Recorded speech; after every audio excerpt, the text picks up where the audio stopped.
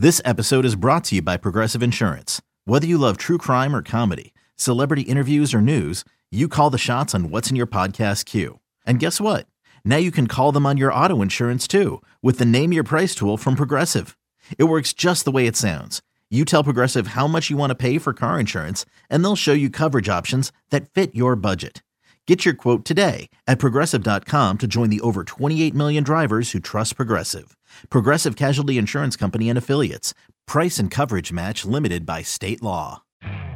You could spend the weekend doing the same old whatever, or you could conquer the weekend in the all-new Hyundai Santa Fe. Visit HyundaiUSA.com for more details. Hyundai, there's joy in every journey.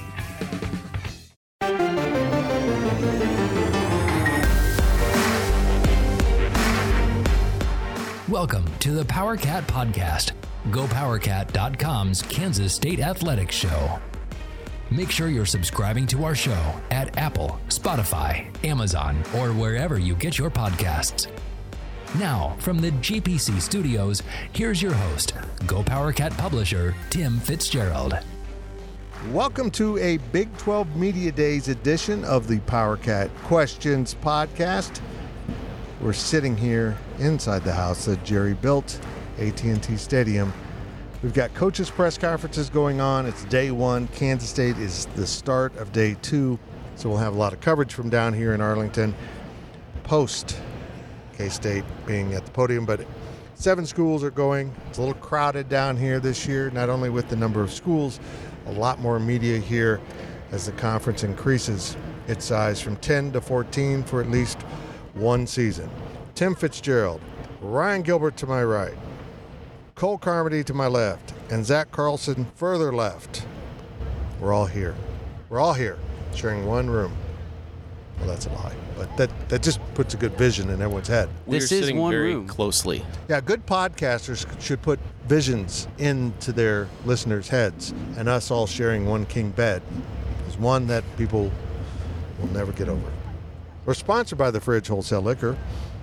Speaking of visions that you need in your head, get into the Fridge, do your thing, which is buying your party essentials in Manhattan, Kansas. Ask questions, look around, an incredible selection. And by the way, I've never really mentioned this and it's way off, but if you don't know about the Fridge's Black Friday rare whiskey sale, people camp out for it.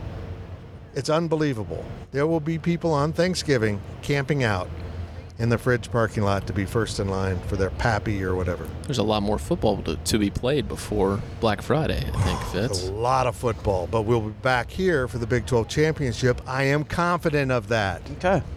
That's what I'm bringing to the table. A lot of confidence that Kansas State's going to be good, but we really are, guys, venturing into a whole new world of this conference because honestly, while UCF was picked for middle of the pack and the other 3 newcomers were picked for the lower tier of this conference, we really don't know how they're going to fit into this league week in and week out. And that's kind of my thing. And I think Dana Holgerson brought it up because he's been around the Big 12. Didn't do so well when he was around the Big 12 with West Virginia. Now he's at Houston coming back into the conference, and he admitted that the week-by-week testing in this conference far exceeds what they've seen in the American. And I think that's going to be the biggest shock for the coaches and the players that, hey, there's no weeks off. And he mentioned that, too. There used to be a week off, speaking of Kansas, and now that isn't even true. You're tested every week. So it's going to be a fun season of football. We'll see where this takes the Kansas State Wildcats. But let's move on to your questions from Wabash Station. This is how it works. If you don't know, if this is your first time listening to the podcast, our subscribers at GoPowercat, which you should be one of them, get to ask the questions. Everyone gets to listen on this podcast. Make sure you subscribe to GoPowercat. Make sure you hit up our YouTube page. And make sure you subscribe to this podcast at any of your favorite podcasting networks, whether that is Apple, Spotify, Amazon. What am I forgetting? Stitcher. Yeah, that's a big one. That's a Podbean. You got them. Podbean. Okay. You're good. Here's your questions from Wabash Station. Ryan Gilbert will try to read words. First question is from Go Upercat. We all know I'm doing it very well. Oh my gosh. We all know Brett Yormark wants Big 12 events to be flashy and entertaining. Any signs this is rubbing off on media days, or is it the same old event? No, it feels different. They've set this up different. They've really brought the big time Wi-Fi. Yeah. We'll just say that they've got Conference USA Wi-Fi at this event. It's almost non-workable. That's pretty generous. Yeah, it's really more like Division III Wi-Fi. It's not even scholarship. It's bad. It's bad, but no, there is a different air to this one. They kind of move the furniture around and stuff. But I don't know if we got a question about this, but the biggest, most notable change, subtle, is that it's now a black Big 12 logo, which I like. Mm-hmm. But Zach, that's a hell of a rebrand. They put a lot of thought in that, a lot of studies to go, hey, let's color it black.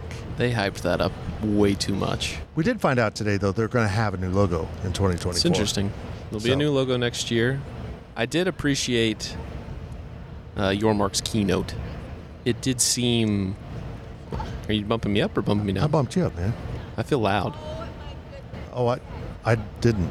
No, okay, I'll bump you back down. Sorry about that. I couldn't tell you what you're doing. Okay. I did like Yormark's keynote. Yeah. It was interesting. I think it's funny how he still kind of reads off of a script and isn't... Well, he wants to be on script, literally. Right. He doesn't want to say anything. He did bring up they're open for business. You know, Yeah. He brought that back up, brought it around. I will have a deep purple on Brett Yormark's comments here. Some of them very interesting. Some of them alarm people from Kansas City. But I did like the format of him for an hour. You know, he talked about everything he wanted to talk about. Was interviewed, you know, kind of got the big questions out of the way. And then he spoke for probably longer than Bob Bowlesby would do in 2 or 3 years of answering questions. So he's very open to the media and answering questions, and whether or not you get the answers you want. You know, I know he wants, you know, he said, I'm not going to get into the specifics of expansion, but he shied away from that. but at least he addressed it and said, yeah, it's a possibility. They're looking at it. They don't, and this is the power position of the Big 12. They don't have to expand. This 12 is going to be really comfortable and strong and has a good TV media rights deal in its back pocket. So now they're in a position where to use the Brett Yormark word, find additive things to bring to the table, which, you know, would probably be some Pac-12 schools to open up that late time slot better. How about the commercial? I mean, that's something we got to talk about, too. We got to see it twice. We did get to see it twice. I thought that was pretty cool when he said, hey, let's run that commercial back, almost to tell the media members, hey, record this on your phone so you can post it wherever you do your reporting now. We've always been greater than 12 is the tagline. I don't know if that's something that they're going to keep. I think it's kind of cool. At least for this year. Yeah. It was a cool video. It was really cool. Well done. And so I really like that. Again, I think kind of what you talked about. I felt like, I told Fitz this, but I felt like I was like sitting in a college classroom the way Yormark was walking around the stage, and they had slides up there, and as soon as he got done with one point, he was on to the next one. It was like Tim Cook. What's the next iPhone? Yeah. I kind of liked it. But did. I thought the second time, I thought he was going to play a slightly different video, and I thought he was going to announce expansion. It would have completely derailed his keynote. Right. But I thought it was going to be like, and to the old teams and the new 4 teams and the next 4 teams, and then just announce the next 4 teams and just completely blow it up. Yeah, of course. You guys, anyone who's following our coverage, I'll get into a lot of that later on, but I'm fascinated by his approach. And I sense he's kind of like, hey, I'm not going to beg you. You got to earn a spot here. Right. And I love that. For people like us that didn't have really anything to do until tomorrow when K-State goes, Yormark at least made it worth our while. Right. Up on the front for, like you said, Zach, an hour. So. Yep, very good stuff. Again, I think the Big 12 has the right commissioner for the right moment. I ran into an old colleague it's Tim Weiser. I ran into Tim Weiser. He said he's fascinating to work with. He is in perpetual motion. And this is something I greatly appreciate, and I talked to Tim specifically about this. I'm from a creative background, and if you go into a creative meeting, there isn't a bad idea. Nobody should be shy to put their idea out on the table. All ideas aren't good, but they're worthy of discussion. And he admits that he comes up with, being Commissioner Yormark, comes up with some dandies that everyone's like, no, we can't do that. He wouldn't give me specifics, but he did say things like the combine, the Big 12 pro day that they're going to have down here, they all looked at each other like, why didn't we ever think of that? When you stop and think of the context of the NFL Combine and how important it is and what a big deal it is, I think every major conference will have one of those in the near future. See, I think what makes Brett Yormark great is his ideas, but he's creating things that provide value to the television partners. Motion. I don't think that Fox and ESPN re-up if they don't have, and granted, the pro day, it's going to be on NFL Network, but stuff like that, let's go to Mexico and have some games. Right. I think that Brett Yormark sees, and he mentioned this, he comes from kind of the pro background, and, these pro leagues, they're going to Europe, they're going to Mexico, they're going outside of the country to play games. And in the college game, you might see it a little bit in non-conference, but never really taking conference games and at least trying to establish a footprint of we need to establish ourselves as universities and academic and athletic institutions outside of the United States. I think it's a brilliant move, and I think it's one that'll pay off. But I love how forward-thinking he is, and he's bringing ideas to the table that they aren't terribly crazy, but no one else in college sports is doing them. Some people see the Big 12 Mexico play as being crazy. I think it's crazy brilliant. He talked about their rights holders are going to have some games on their Spanish language platforms. Love it. But to add one thing, a little correction, the Big Ten did play Northwestern and Nebraska in Ireland, right? Mm-hmm. And which is fitting because since the Huskers left the Big 12, they've been doubling their loss totals. Hey, just another note to that. Thank you. Yeah. So you don't end on that terrible joke. Yeah. Fitzgerald. Yeah. Okay. Yeah. I don't want to talk about it. Well, that was also his last win as a coach. Was in Dublin. That's good. So that is fitting. In Fitzgerald land. Yes, and we'll be talking about the Go Powercat hazing that goes on, and we're going to stop that. Apparently, you can't do that anymore. So I apologize for all that stuff. Don't worry, I've talked to the Collegian. They're coming for you, Fitz. From that's a big threat. ContraCat, what position needs to improve the most to keep this team competing for a championship? Defensive line. That interior defensive line. Look, if you look at why, I said Nebraska. Texas competed with Alabama better than Kansas State. It was at the point of attack. Mm-hmm. And that doesn't mean that Eli Huggins and those guys weren't really great players in the Big 12, but those dudes in the upper tier, I'm not saying the SEC, the upper tier of the SEC, and I'm going to include Texas in that athletic tier, they're different. The draft shows it. The size and speed of those guys shows it. That's a matchup problem for Kansas State to get to the next level. The hardest position to recruit in college football is defensive nose tackle or defensive tackle. There's not enough guys that can play at that elite level, and that is one of the reasons why you see Alabama and Georgia constantly being at the highest levels, because they get the guys that will just move right into the NFL draft. Texas gets those guys too, but they're just such a poorly directed program, they can't get over the hump. But for me, that's why Kansas State has now gone from beating Texas to losing Texas, is that sheer size, athleticism combination that is hard to find. I think Uso Seumalo is, when we look at the nose guard position for K-State, I don't think he's that far away from being a game changer. Agree. I mean, he's still pretty raw. Folks may not realize this, but he's played 1 year of high school football. He played basically a year and a half at Garden City. Right. I mean, even when he was a sophomore and K-State recruited him, he wasn't even the starter. He did not even start at Garden City before he came to Kansas State. So he's still learning that position, but I don't think there is a better coach on this roster for him than Mike Tuiasosopo. Totally agree. So I think Uso has the ability to maybe impact a game a little bit more than Eli Huggins did. I'm not saying that I'm not saying Uso is better than Eli Huggins, but Eli Huggins was dependable. He was solid. You knew what you were going to get from him every single game. I'm not sure what you're going to get from Uso. He might have a game where he's pretty terrible, but he also has that potential to just completely wreck and impact a game. So it'll be interesting to see how he develops. But I really like him as a player. It's going to be the depth behind him. Yeah, I agree. That's a big concern for me. I agree with you guys, but I'm going to say running back. And granted, DJ Giddens was on the team. You get Trayshawn Ward from Florida State. You should be, at least on paper, in pretty good hands, but you lose Deuce Vaughn. You have a lot to prove there. I don't know if there's improvement that's needed, but you have some replacing to do. And I think that running back, it's a key position that K-State's going to have to answer some questions at in 2023 if they're going to go back and win another championship. Again, I hate to keep raving about Texas, but last year they had NFL level running backs that just wouldn't be efficient. Deuce was incredibly efficient. They would demoralize you when they were in the groove. They did it to K-State. They did it to other programs.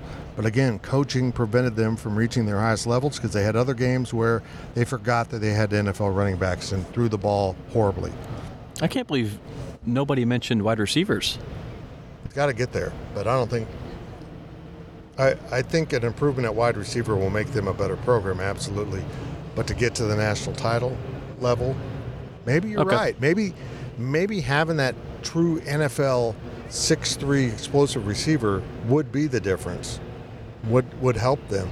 That's certainly a spot where they are not as deep and talented as they need to be. I think in order to get to that next level, you're only as good as your interior front. But right now, I am fully confident in saying K-State has one half of that done. And it doesn't matter. Really, it doesn't matter the individual players on that offensive line. Connor Riley is going to have that group ready to go no matter what. So every year, you are going to have the talent advantage over your opponent on the trenches for the most part, right? Maybe not every single game, but on a consistent basis, 85% of the time, you will have that matchup advantage on the interior offensive line. It's going to be a matter of, I agree with you, Fitz, how can you develop those Felix and Udike Uzamas? How can you develop, some of those interior guys? That's going to push you over to the next level. And, King Felix is another example. Incredible, impactful D1 defensive end. But actually, in the reality of things, a little bit undersized. Are you hearing birds singing? I just heard it. Okay, I'm not losing my mind. Yeah, I heard. We're inside, folks, but the birds are singing. For Kansas State, let's be really honest here. I am. They've had to compromise on certain standards of performance or size or athleticism, and they've done, under multiple coaching staffs now, a great job of emphasizing the strengths of a Deuce Vaughn, but there were drawbacks to a Deuce Vaughn.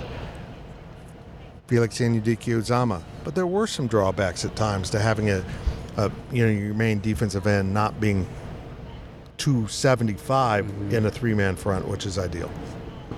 So Wally pointed this out on the boards that Cooper Beebe was on 810 radio in Kansas City. And Cole, to back up your point about the offensive line, I don't think there's much improvement there to be made because that's already a really good group. But if that group goes from good to elite, maybe that can really elevate the roster because Cooper said about, rather than keeping it generic, they can start throwing things at other teams and ramping some stuff up. So as far as the question goes, there's not much improvement there, but that can be a group that can win games for K-State. Enough. That's great stuff. From Ohio Powercat, who has a bigger impact between Brendan Mott, Nate Matlack, Khalid Duke? Khalid Duke. Mm-hmm.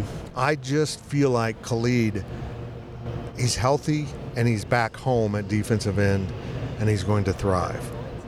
And I bring that up because the other two guys, we've seen better samplings of what they could do. Nate Matlack struggled with injuries all year. I think we'll see him be better. Brendan Mott has been a revelation. We didn't see that coming. No, none of us did.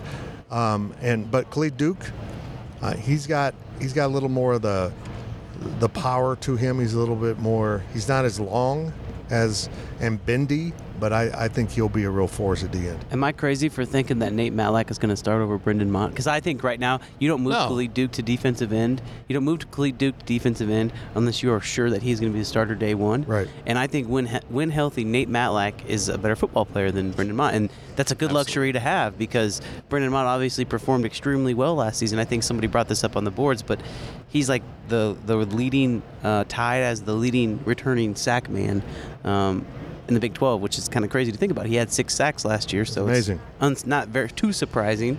But yeah, I think Nate Matlack is going to be one of those guys that people forget about, that people have forgotten about, but he has an opportunity to really have an outstanding year because when healthy, he is an amazing pass rusher. Being able to rotate those three dudes through those two spots and throw all three of them in on pass rush, excuse me, not short yardage, pass rush situations, it could be really fun to watch. I think just moving Duke back, it gives you, that third guy. You look at the first two with Mott and Matlack, you're like, okay, we had this last year.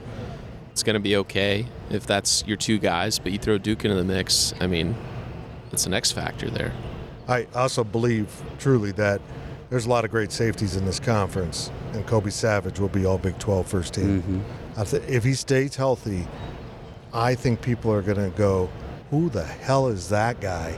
If he does what he did at times last season before the injury throughout the Big 12 schedule. Well, you know what, Fitz? You're replacing a king with a duke. Oh, very good. I like it. Wow. Podcast is over. From Kane Ed, last question of the first half. What concerns, if any, do you have with our defensive coordinators getting an entire offseason to study the Klein-Howard offense, find trends and weaknesses, etc., as well as Howard being the defense's focal point this year? Is adjusting to the adjustments a main storyline for the offense? Agreed. But I think the absence of Deuce Vaughn will change enough stuff that will just prove a lot of that prep useless. And I sense Colin Klein likes to steal, likes to get out there and find stuff. If there's one area I'm concerned will be Ben Sinnott isn't sneaking up on people anymore. He's going to find himself bracketed on occasion. Again, going back to Gills' point about the level of receivers and the struggles that they could have, they've got to have someone step forward to be a receiver that defenses really have to worry about. So it does concern me what happens with Ben Sinnott because he's a weapon, and now everyone knows it. And they know how they use him at the goal line. Does that stuff still work? Kind of like Travis Kelce, we know it's coming, we just can't stop it. And that's really the big question with the talent. Football at times can just be a copycat game, right? Yeah, so absolutely. things are going to happen for Colin Klein where he's like, okay, I just need to do this, and same thing can be said vice versa. But I mean, yeah, K-Ned, you do bring up a good point, but at the end of the day, it is football is football, as Kleiman says. I think the offensive line masks a lot of the question marks. Right? Like, you might have these question marks of what can DJ Giddens do, what can Trayshawn Ward do? Well, when you put 5 returners up there, 5 guys who, I mean, if you really want to go one by one and make an argument, have an opportunity to be first or second all Big 12 by the time the season's over, those guys can make up for a lot of mistakes. And so it doesn't matter what defenses do if they can't get to the quarterback. And I think that's kind of the case with Colin Klein's offense right now and that offensive line. I don't think it matters much for defensive coordinators to have a whole summer to look back at what they did last year, because after 3 or 4 games, how much of what you see on film compares to last year? Right. Like is Texas really watching K-State film right now and saying, okay, we got to prepare for this in November? I just don't think so. I think that, maybe for the first couple games, but I don't think K-State's going to necessarily struggle with SEMO or Troy or Mizzou, and those are the games that you'd look back and watch some film from last year. But, come the UCF game, I don't think that there's going to be a lot of knowledge gained from other teams based on what they watched from last year. The approach of coaches, we're into a new era. And the Bill Snyders of the world, where in the offseason they did watch film and watch film and watch film. I mean, I've had assistant coaches tell me they had to turn in reports at the end of the spring on how they want to scheme every opponent, and then they did it again in the summer, and then they had to have it ready like 2 weeks out. It was just crazy how much preparation of watching film took place. And while that still absolutely takes place, I think a lot of that preparation now is in the more vague analytics. Not necessarily is who's going to get the ball on this play, but what do they run consistently? What do they do? How often do they go deep on short yardage? How often do they run the ball or throw the ball? I think so much is now bent to analytics that really it's kind of figuring out their tendencies as coordinators more than the actual talent that's around. And maybe that's what K-Ned's asking about. Does he have some underlying things that he does? And it might be throwing it to Ben Sinnott, might be throwing it to Deuce Vaughn, might be throwing it to DJ Giddens. But it's there. It's what he does. And the cool thing about that is scouting other teams through analytics is the coach isn't conscious that he's doing that. And that's the beauty of it. You kind of learn things about them that they don't even know they're doing. Before we go to break, I would just like to point out that Mike Gundy has a gray beard now. And the mullet's back. To go with the mullet. Mullet's back. True story. A couple years ago at this event, we were actually at the Ford Center, the Cowboys training facility.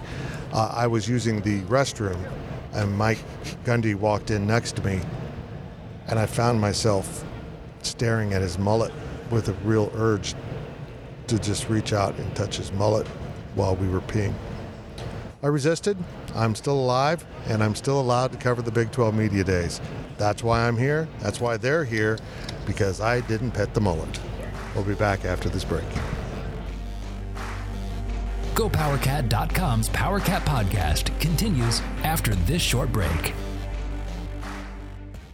Introducing the two-way V4, where groundbreaking fuel cell technology meets fresh foam cushioning for the ultimate performance. With fuel cell, each step feels explosive, delivering unparalleled energy return. Paired with fresh foam, experience maximum comfort throughout the game. Its lightweight textile upper offers support and breathability without sacrificing agility. Whether you're hitting the clutch shot or locking down the opposition, the two-way V4 gives you the tools to play at a high level. Learn more and purchase the two-way for yourself at newbalance.com. Welcome back to the Powercat podcast. Now, let's return to the GPC studios. Welcome back to the Big 12 Media Days version of the Powercat Questions podcast, sponsored by Fridge Wholesale Liquor right there in Manhattan, Kansas. Tim Fitzgerald, Zach Carlson, Cole Carmody, Ryan Gilbert, who is offering up his interpretations of your questions very theatrically throughout this podcast. You should see his emotions that you can't see on a podcast. It's beautiful. Okay, there's a bird loose in here. And we're having a great time not working very hard on this first day, because tomorrow K-State starts. Thankfully, they're the first one, so we'll have climbing up. But the players all go very late in the day, and it's going to be rather hectic because we are also driving home. The three of us, we're going to leave Zach behind to do Zach things. We don't want to know. Just do Zach things, and we will head back in the Go Powercat ride to Manhattan, Kansas, and I'm hoping not to drive very much. Okay. I mean, you guys drove it down. Well, you drove it down. Yep. Gilbert, did you just like nap the entire ride down? I napped for like 5 minutes, and then I was awake for the rest of the ride. You know what's funny? If Cole drove all the way down, he was checking Snap more than Gills was. I'm sorry? So I don't have headphones in, so I really can't hear what you're saying. Cole said Cole would open Snapchat and pop up on the maps more than you did. Okay. So I thought that you were driving. No, Cole's on his phone. So I was while trying to figure driving. out where you guys were. Makes me feel good about the trip down that I wasn't part of. Yeah, I think that's fake news. I don't think it was fake news. I should have screenshotted it. Now, guys, I have not hit a Buc-ee's yet. You hit a Buc-ee's, Zach. Yeah. Did you guys? Yes. Okay, so 3 out of the 4 have hit a Buc-ee's. You know, in my time on TikTok, one of my favorite TikToks to appear lately was a woman filming a beaver literally taking down a tree. A tree that's probably like 9 inches in diameter or across. It's a pretty big tree hanging out over a river, and it's chewing through. It's about halfway through, and she goes, "Look, it's a beaver." And then she turns her camera, and she's in a Buc-ee's parking lot. It's the greatest thing ever. A beaver was working at Buc-ee's. Well, adjacent. Anyhow, let's go back to the podcast. Thank you to the Fridge for their sponsorship. Gills, take it away. From Cat in Colorado, tampering in the transfer portal for both football and basketball seems like a hot topic. Yep. Is this an issue that should be addressed at Big 12 Media Days, or will both the media and coaches steer clear? That's a good question.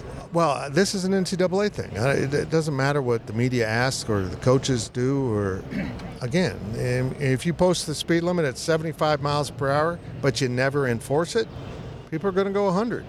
You mean driving in Texas? Right. I mean, if you set a rule but you don't enforce it, then it's not a rule. Yeah. It just becomes chaos.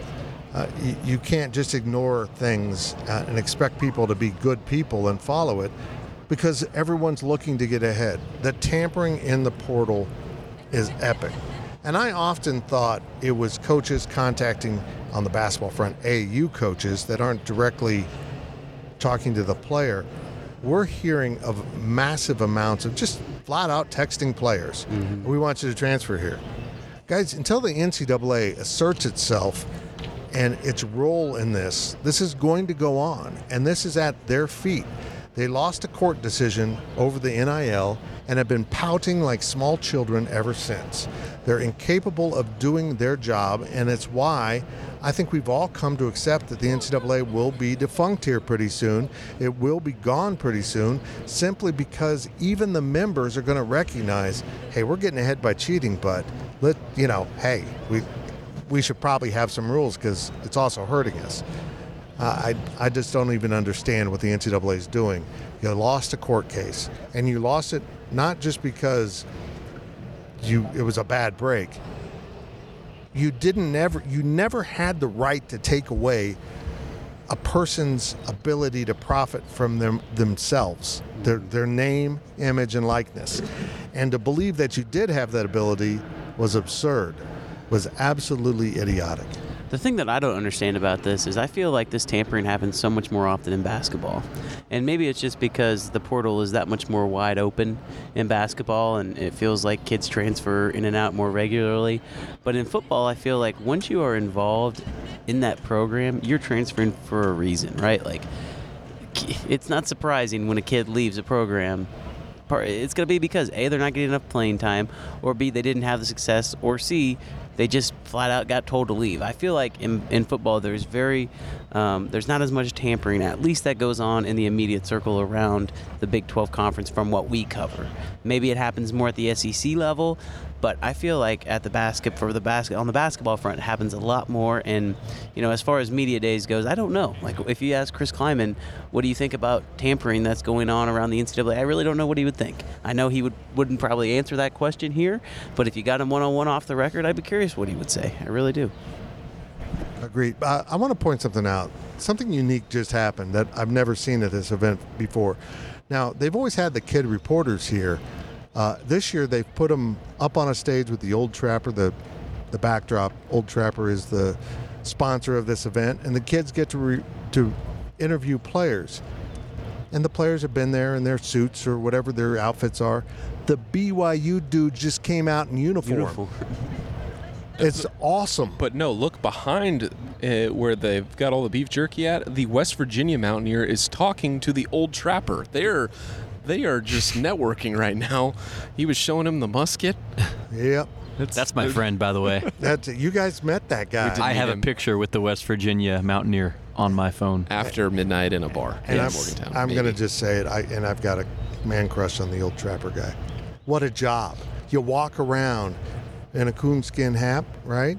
And dressed in leather, like you look like you just climbed off the mountain, and the dude looks legit. Let's be honest here. This year's Mountaineer mascot is a little less... Hey. That's my guy. Look, last year they had the female Mountaineer, which was awesome. This one doesn't stand up to her. I'm just saying. He's fine. No, whatever. The old Gills Trapper and I guy, like him. The Old Trapper guy. I bet you when the Mountaineer turns around, he's going to have a little pee stain from being hovered over by the Old Trapper guy, who smells like beef jerky, like seasoned meat. Okay, let's move on. Let's go. All right. Okay. From Denland, 0809. That is my favorite European country. May I continue? Denland. Go ahead. If K-State consistently finishes top 4 in the Big 12, how many more years before Joe Klanderman and Colin Klein leave for other jobs? I don't think it matters what the team does. It's about offense and defense more anything for these two coaches. Right. What are the needs of college football teams around the country? And do they like what K-State has done, and do they have more money than K-State? Right. Those are the answers, I think. We are in a trend of hiring young offensive minds. If Colin Klein's offense puts up impressive numbers post-Deuce Vaughn, the next offer from a program is going to be significant. Notre Dame was a good offer, a better offer than in terms of financial things, but it wasn't enough to drag him away from home. The next offer will be a harder decision. And someone might just jump over that and say, hey, we're a Mountain West program. I think that's the best fit for him being a Colorado guy. That's the next young head coach. I honestly think he's close to being ready for that. Not quite, but a year more seasoning. Speaking of Old Trapper, I think he'll be ready. And Joe Klanderman, I am fascinated by the lack of attention he gets, despite this defense being very productive. Eventually people will come around on that. And maybe it is, if you look at his overall resume, remember, this is his first FBS job, I believe. Mm-hmm. And now he's the coordinator. Maybe they want to see a little bit more from him. But again, we're in a phase of hiring offensive minds. That will change, and maybe it will change because of Chris Klieman. If he does that, what you just laid out, they keep going to the championship game or contending for the championship game and win some titles, they'll go, hey, he's a defensive guy, and that's working. And maybe that trend will come back around to defense, like Bob Stoops did that when he had the success at Oklahoma. Joe Klanderman is also a first-time defensive coordinator. Right. He was not the defensive coordinator at North Dakota State. So he's still trying to figure that aspect out as well. I don't know what word that was. Trying to figure something else out. Yeah. Rear end out. No. Oh, who is this now? Oh, God. Okay. Okay, everyone. Sark is coming up. He's currently punching a security guard. It's okay. It's Sark. Oh, he brought wine with him. He's got some wine. Next question is from a Texas media member. How does Texas leaving the conference impact Colin Klein's legacy? Folks, it's unbelievable how much these Texas and Oklahoma people want to talk about how will life be like without us. Yeah. It's just sickening. It's pathetic, actually. Better, more enjoyable. Yeah. Back to the question at hand. I think that Colin Klein's next offer is going to be a head coach. I hope so. If K-State does what they did last year in 2023, I think he's probably going to get a Power 5 offer. That'd be impressive. I will say it, because if Notre Dame is willing to come out and make you the offensive coordinator, which is probably a top 15 offensive coordinator job, surely someone, if he's qualified for that job, I think that after a year or two at Notre Dame, he's qualified for probably any head coaching job in the country is kind of the setup there. If he's good enough for that, I think after one more year, if he puts similar results on the table, I think there's absolutely Power 5 teams I that saw would come after a ridiculous story, is would Northwestern now with their opening come after Chris Klieman or Lance Leipold, or who was the third one they mentioned, another successful coach, or, over the span of their career or at the school? And I'm like, no. I know that the media thinks, it's a Big Ten job. It's superior to all other jobs other than the SEC. That's not true. And I think a guy like Colin Klein would be ideal for that job. I'm assuming they're going to go interim for the year. Yeah. Would be ideal if he has another great year, because his personality and his personal convictions would be so anti what has just taken place. Mm-hmm. While being a great football coach and a great mind who just is coming from a program that has always had not as much and been able to overcome it. Do you think Jerome Tank can coach football? Jerome Tank can coach anything. I really believe that. He'd surround himself by good coaches and just, he's just a leader. I will say with Colin Klein, there might be a few jobs in the Big 12 that might be interested in him, specifically a school down south that's just now joining the conference. They have a long-time Big 12 coach as their head coach. If he's not successful this year, maybe they take a gander at somebody who spent even longer time in the Big 12 than Colin Klein. Good point. Next question from our good friend Jerome Yang. What did the basketball staff learn from the Wege Toussaint fiasco, and how will they do things differently going forward? This is not the first time they've kind of got themselves in the getting out over their skis, to use that metaphor or cliche, where they got ahead of themselves with tweeting, whatever their tweets are. Cat signal. Yeah, they all kind of have their own thing. They've got to make sure the kid, let the kid announce it, because until the kid says it publicly, it's not true. Mm-hmm. I mean, kids will tell you anything, a coach will tell you anything, people will tell you anything, but until they say it to everyone, it's not happening. And I hope they learn from that. But I love their enthusiasm, and they truly thought they had them. But in recruiting at any point, but certainly in the age of NIL, it ain't over till it's over, because that kid now has leverage to call up, let's say, Texas Tech, hypothetically speaking, and say, this is what they're offering, and I'm going to commit to them. What do you got? A smart kid would do that in this era. And they answered in a way that made a change of heart. Alabama, of course, Alabama seems to be leveraging the NIL better in basketball than they do in football, which is fascinating. Strange. But, yeah. I feel like they don't need it as much in football. Yeah. No, you're right. And, it's an old school coach. We talked about that earlier in the podcast, how coaching's changed. Nick Saban's still doing things the way he's done it, and that includes not offering loads of money to young men to come play football and disrupt his locker room potentially. That's kind of what Jerome Tang wants to do at K-State. You don't need to necessarily get all the NIL money in the world, because you're going to come to K-State and we're going to put you in the NBA. Right. So don't focus on the NIL, focus on the NBA. It's like Nick Saban, don't focus on the NIL, focus on the NFL. So, yeah, it's strange how Alabama has that dynamic for basketball, though. And I just want to point out that Chris Klieman and Jerome Tang both have the approach that if that NIL is important to you, you're not important to us. Not because we won't offer NIL. Kansas State's actually making some progress in that. I think we're seeing that in football recruiting. But if that's your motivation, give me a buck, you're not going to fit in here. That's not what we want in our locker room. A me attitude, what's in it for me, is not going to work in either of these programs. At a Kansas State, if you go down that road and you fracture your locker room, you're going to fail. Mm-hmm. At Texas, you can have a fractured locker room, but you have so much talent, you go 8-4, and everyone, thinks you're still not back. You just can't survive at a Kansas State and have that kind of locker room where the NIL is interfering in it. Yeah, Fitz, you nailed it. And K-State, Jerome Tang, the staff probably learned not to get ahead of themselves with, posting stuff on Twitter, what have you.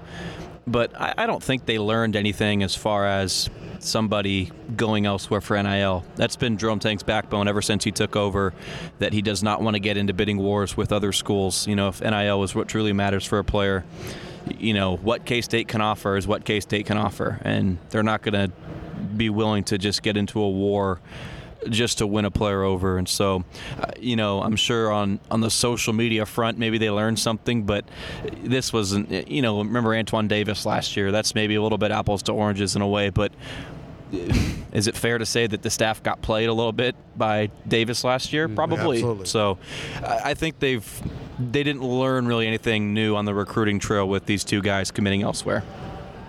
Agree. Again, it's one of those situations, almost like a breakup. Like, once you find out more about the person, you're like, well, I'm comfortable with this. Yeah. This didn't happen. And that's kind of how they've approached it. Oh, if the NIL was that important to you, that just a little bit extra money made you switch schools. That's all you wanted after all, then it really wasn't a good fit and might have been disruptive. I think Kansas State really benefited last year by not letting that be a big part of the discussion, and they will continue down that road. Will they get someone else? They want to? I don't know. But they're not going to do something that will disrupt that locker room. It is that important to this program. Last question, going off of that, Fitz, from TN Cat. Will Jerome Tang fill the last 2 scholarship slots before the team leaves for their foreign trip? What do you think? Yeah, they'll fill them. Now, will they play at all? Who knows? But at very least, they'll get 2 guys that are red shirt. Take a flyer on a guy with high upside and, very much similar to Anthony Thomas. If it works out, great. If not, there's no hard feelings. We were discussing a local player that they really don't have interest in who might be reclassifying to 24. I can see them with their connections into the AAU world of finding the kid that reclassified, that they're going to say, look, you could take a year and go to prep school, but we're going to offer you right now, and you're going to come redshirt here and develop playing this kind of talent, not that kind of talent. And I think that might be where they end up is again, taking a kid that is not planning to be a 23 recruit and saying, you're graduated from high school. You don't need a prep school. You need to play against Big 12 competition and practice every day. What'll be interesting to see is if they decide to maybe change their opinion on some of these incoming freshmen, between Day and RJ and McCaleb. Are they going to say, hey, the original plan was to redshirt you, but maybe now you're going to play, right? Because Ryan and I were talking about this on the way down, but if the plan is to redshirt them, that leaves them with a rotation of 8, correct? Because they have 11 scholarship players right now. So do you really feel comfortable going into the season with only 8 rotational pieces? Maybe not. So maybe you're right, Ryan. Maybe they do decide to maybe take some projects, but say, hey, you know what, McCaleb, we were going to redshirt you, but we need some more power in the post, so you're going to, see some minutes this year. It'll be fascinating to watch. Yeah. And it sounds like Day is probably going to be the best freshman, or at least the best freshman in 2023. That guy that's ready to play Power 5 basketball, and I believe the staff is comfortable with him playing about 15 minutes a game. And, complementing a Tyler Perry, whoever that guard may be. And so if it becomes more than just 15 minutes a game or something for these freshmen, I think Tang is, if worse comes to worse, they'll have to do that. But I can tell you that's not what they want to do with these freshmen. They want to ease them in.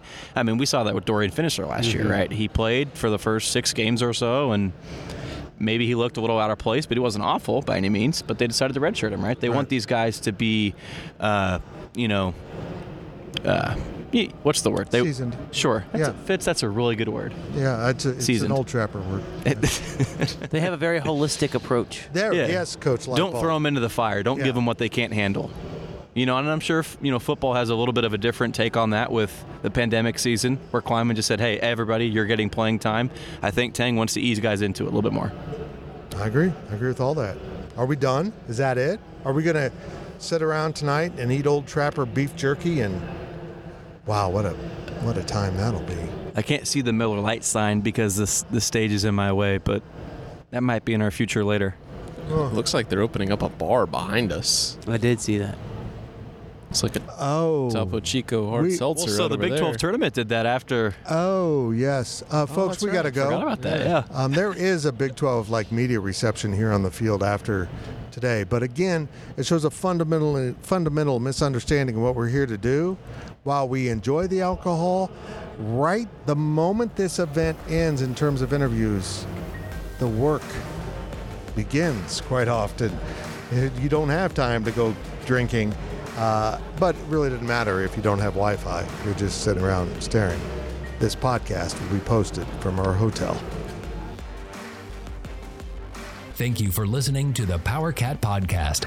Make sure you're subscribing to our show at Apple, Spotify, Amazon, or wherever you get your podcasts. Powercat Podcast. All rights reserved. GoPowercat.com.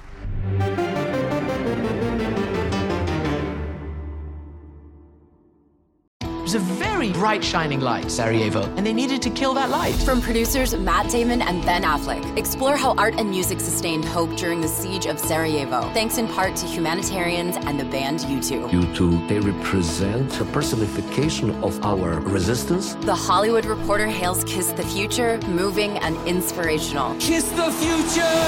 Viva Sarajevo! Kiss the Future, new documentary now streaming exclusively on Paramount+. Go to Paramount+ to try it free. Terms apply. From producers Matt Damon and Ben Affleck, explore how art and music sustained hope during the siege of Sarajevo, thanks in part to humanitarians and the band U2. Kiss the Future, new documentary now streaming exclusively on Paramount+. Go to Paramount+ to try it free. Terms apply.